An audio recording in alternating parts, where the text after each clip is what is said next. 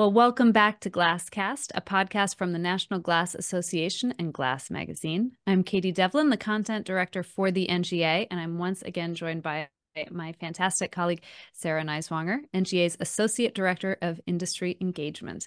And I am delighted to be back for our second episode of the new year. Today, we are looking forward to a great conversation with Syndi Sim. Syndi is Vice President of Marketing and Business Development of DFI, Diamon-Fusion International, and Syndi is also a current member of the NGA Board of Directors. Syndi, thank you so much for being with us today. Thank you both very much. I appreciate the opportunity. So let's start out by setting a foundation for our listeners. Can you share a little bit of your history in the glass and fenestration industries? Absolutely. Well, I just went through my 10th year in the glass industry. I cannot believe it. It has flown by. I remember when I started at Diamon-Fusion International 10 years ago, I had never been in the glass industry, didn't know a thing. And wow, the support from so many people was extraordinary. And I have been learning ever since. I was very fortunate. Prior to COVID, I probably spent 2 to 3 weeks a month traveling. So for probably 5 to 6 years, I traveled nonstop. And that was such an education. I went to fabrication plants. I met with fabricators and then their customers' glass shops. So the traveling the country was instrumental in the glass industry education. And then it allowed me to go through COVID, being able to, not necessarily take a step back, but really try to hone in on the industry, get more into the weeds about the different market sectors within the industry. And it's really led up until today. And now being a board member, I'm incredibly thrilled. It's been a wonderful 10-year ride. That is wild. I feel like, Syndi, I probably met you during that first year at Glass Build or, one of those shows. But yeah, it's been a quick decade. So let's talk about DFI. Can you talk about the evolution of DFI, how it was founded, how it's changed over the years? Yes. Well, we had our 25th anniversary last year. So DFI has been around 25 years, and the transition has been a huge paradigm shift and a huge educational process. The company really started out with the protective coating and the build your own chambers. And over the evolution of probably the first 10 years, it was really focused on the hand application coating. And quite frankly, the whole industry was a hand application of a protective coating. And in the past 10 to 15 years, it has now transitioned to a machine application.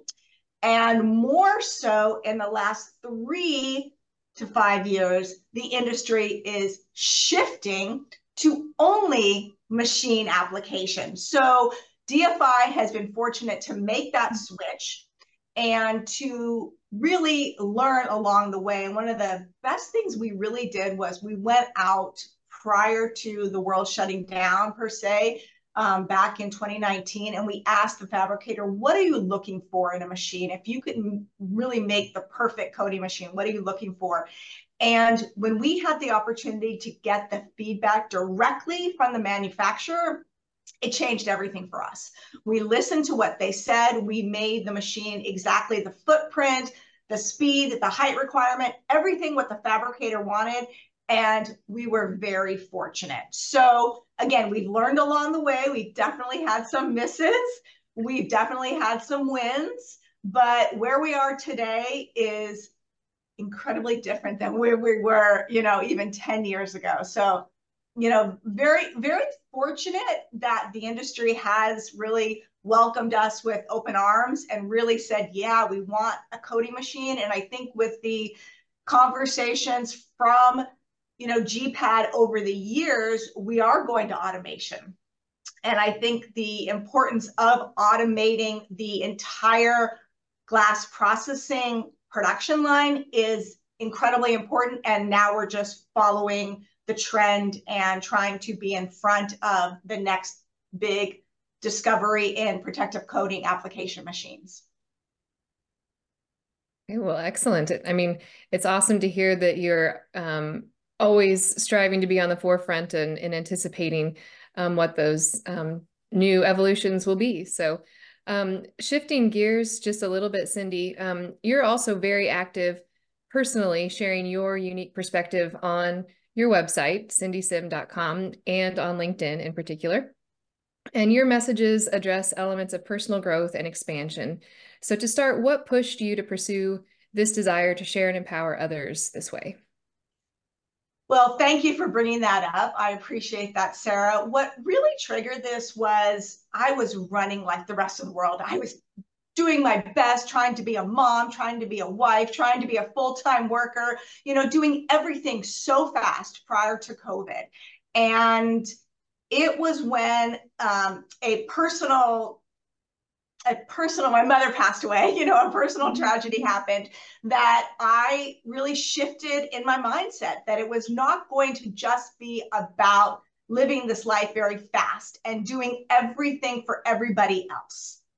And I decided the second chapter of my life was going to be really focused on me. And then if I'm a better person and if I have more positivity within me, I will be a much better mother. I will be a much better wife. I will be a much better friend, employee. And I didn't have that realization until I had the mental bandwidth after my mother passing away that I really needed to focus on my mental health, my, physical agility. And what I found through this process was I was not only motivating myself, but women were coming up to me all the time saying, thank you for your messages of positivity and that, aging in, the work environment is okay. And that was a big conversation. And being a special needs parent has really, opened up so much more conversation. And I think that one thing that is incredibly difficult for so many people is having the face-to-face communication of topics that may be taboo. How could you, Syndi, work full-time, be a special needs parent, and travel to your customers and take care of yourself and maintain this positive attitude? So I really tried to focus on me. And then when I was able to give back in the form of education, in the form of my blogs, it just made everything that much better. And just recently, I have been contacted by a lot of guys, a lot of gentlemen in the industry saying, can you talk to my daughter? Can you meet my daughter for lunch? Can you have a conversation with my daughter? She's struggling in college, or she just got her first career position out of college. Can you spend some time with her? So the fact that by helping myself, I'm helping people, specifically supporting women, is a huge honor. So thank you for bringing that up. No, absolutely. It sounds like it's had a great trickle down effect for a lot of other people, and all kind of for the sake of learning out loud, sharing what you're learning along the way, I think is very beneficial.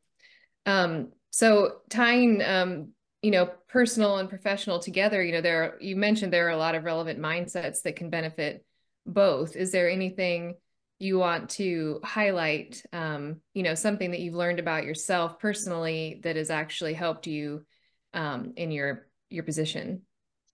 Yes. One of the things that I pride myself on is perseverance. And I can tell you, as a salesperson, in my heart of hearts, I am deep down a sales rep. I'm going after a big machine deal is, not only mentally exhausting, but it takes years and years and years. And I have been proven over and over again by the foundation of perseverance, the foundation of never giving up, the ability to say, you win some, you lose some. It doesn't mean you give up on today. And I do think a lot of that comes with age. I'm not going to lie to you. It is an age thing, but learning that, being in this industry 10 years, learning that large machine deals take time, learning that it's all about timing. It has nothing to do with personal. It's about timing. When you can really realize that and then continue to persevere and not give up, I think that's when you hit the jackpot, you know. And I have been very fortunate over the past several years to have several of those wins that have taken me years in the making. And when you have the opportunity to close that deal after not giving up, thinking outside of the box to make that deal, you know, come through, you know that that is something that can not only benefit me and DFI, but can benefit so many people in our industry and so many younger people, you know, in our industry, to not give up, to know your self-worth, you know, to know your capabilities and abilities, and just not give up and persevere. So thank you. Oh, I love that focus on resiliency. I think you're right. It is such a hard thing to learn, to master, but it pays off. And, you know, failure is the best teacher, right? But that's when you need the most resilience, is when you trip and have to get up. And, you know, as the parent of a toddler, I'm sort of watching resilience, the building of resiliency in action. And yeah, that's amazing. That's really tremendous work. And thank you for bringing that, you know, to the industry, but also, you know, to women in any profession, and people in any profession. So let's shift to this upcoming event in Nashville. I'm so delighted that we're going to have you and DFI as part of the 2024 GPAD Glass Processing Automation Days. The event is being held March 5th and 6th in Nashville. It's coming on the heels of our BEC conference. I know that you have been involved in this event for quite a while, and you'll be giving a presentation. Can you talk a little bit about your experiences at GPAD and what folks can look forward to in Nashville?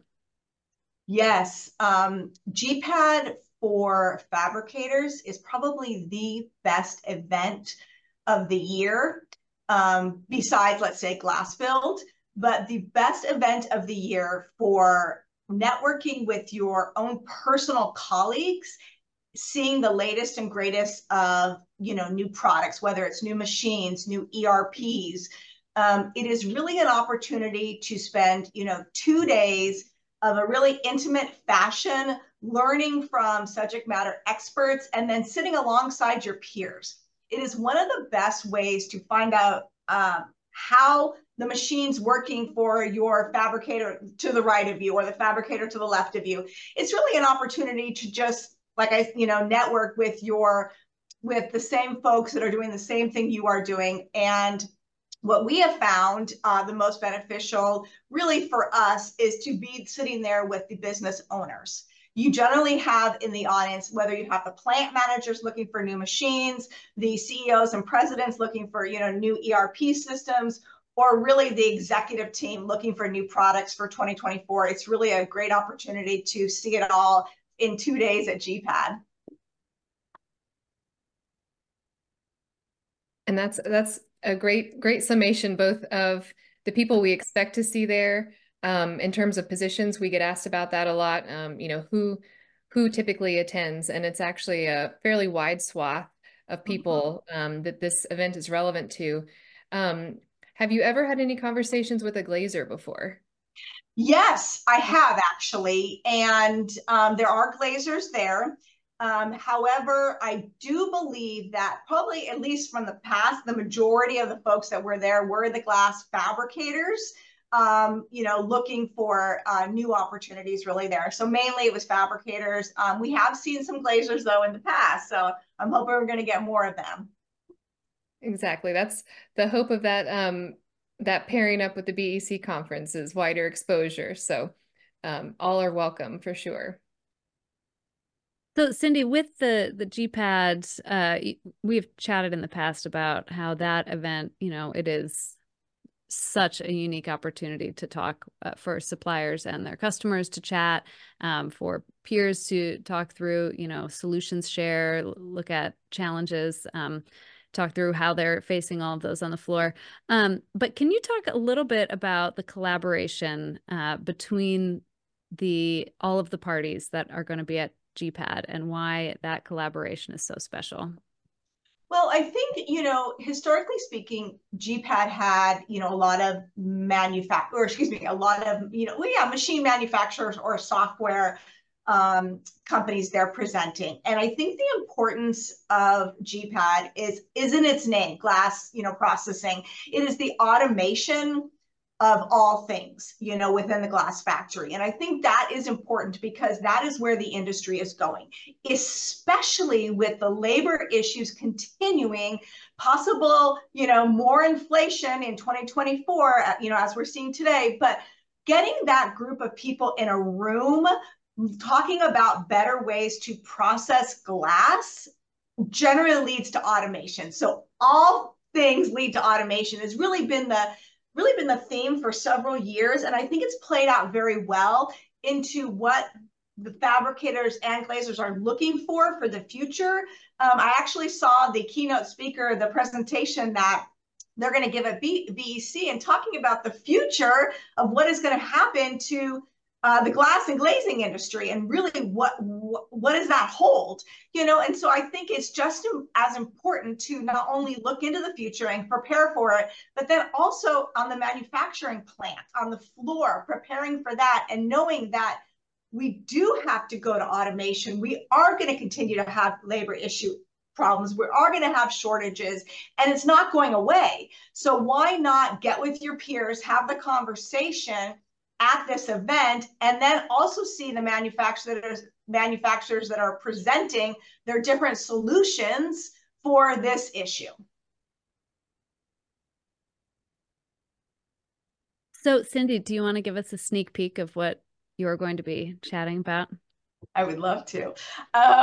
So, one of the things we've learned here at DFI, and that we have learned as a team, is there's a lot of effort that needs to be put into a new product launch. It is not as simple as we all think it is. There's tremendous coordination. There's tremendous communication. There is so much that needs to be done for a successful product launch that I have seen time and time again not happening. Okay, from my travels back in the day to my travels now, fabricators still just don't have the bandwidth to get everything prepared to have a successful product launch. So from my experience and from what we've seen be successful with a new product launch, I'm going to go into a checklist or in detail of really choosing the right strategic partner from the onset. And it has been clear that choosing the right partner will set you up for success. If you don't choose the right partner, generally it will not. And then along with choosing the right partner, does that strategic partner provide you these services that I will detail out for you that are so important for a successful product launch? So again, this is all based on, historically speaking within DFI and how we've seen product launches go, as well as I've seen a lot of fabricators out there spend a lot of money on a new machine or a new product or a new ERP, and then it does nothing. There's no ROI. So I look forward to presenting a great opportunity on how to find the right solutions partner and what they should be giving you. So it's really a pre-launch, launch, and post-launch presentation for a new product or machinery. I'm really excited to hear your talk, Syndi. I think that is, that planning, that pre-planning, post-planning, it's so essential to anything, but especially when you are making an investment like that and launching something new. Thank you so much for chatting with Sarah and I today. It's always good to see you. And I very much look forward to seeing you in person in Nashville for the GPAD. And thank you for all you do for the NGA and for the industry at large. Thank you. And Sarah and Katie, thank you both. I really appreciate it. And I look forward to seeing you as well in Nashville. Wonderful. Well, this wraps another episode of our 2024 Glasscast. Stay tuned for more ahead on GPAD, and visit glass.org click on the events drop-down menu to get a full list of what you can expect to learn at GPAD. Thanks again for listening. Thanks so much for tuning in. For all resources and updates from the National Glass Association, you can visit glass.org. Have a great rest of the day, and we'll see you next time.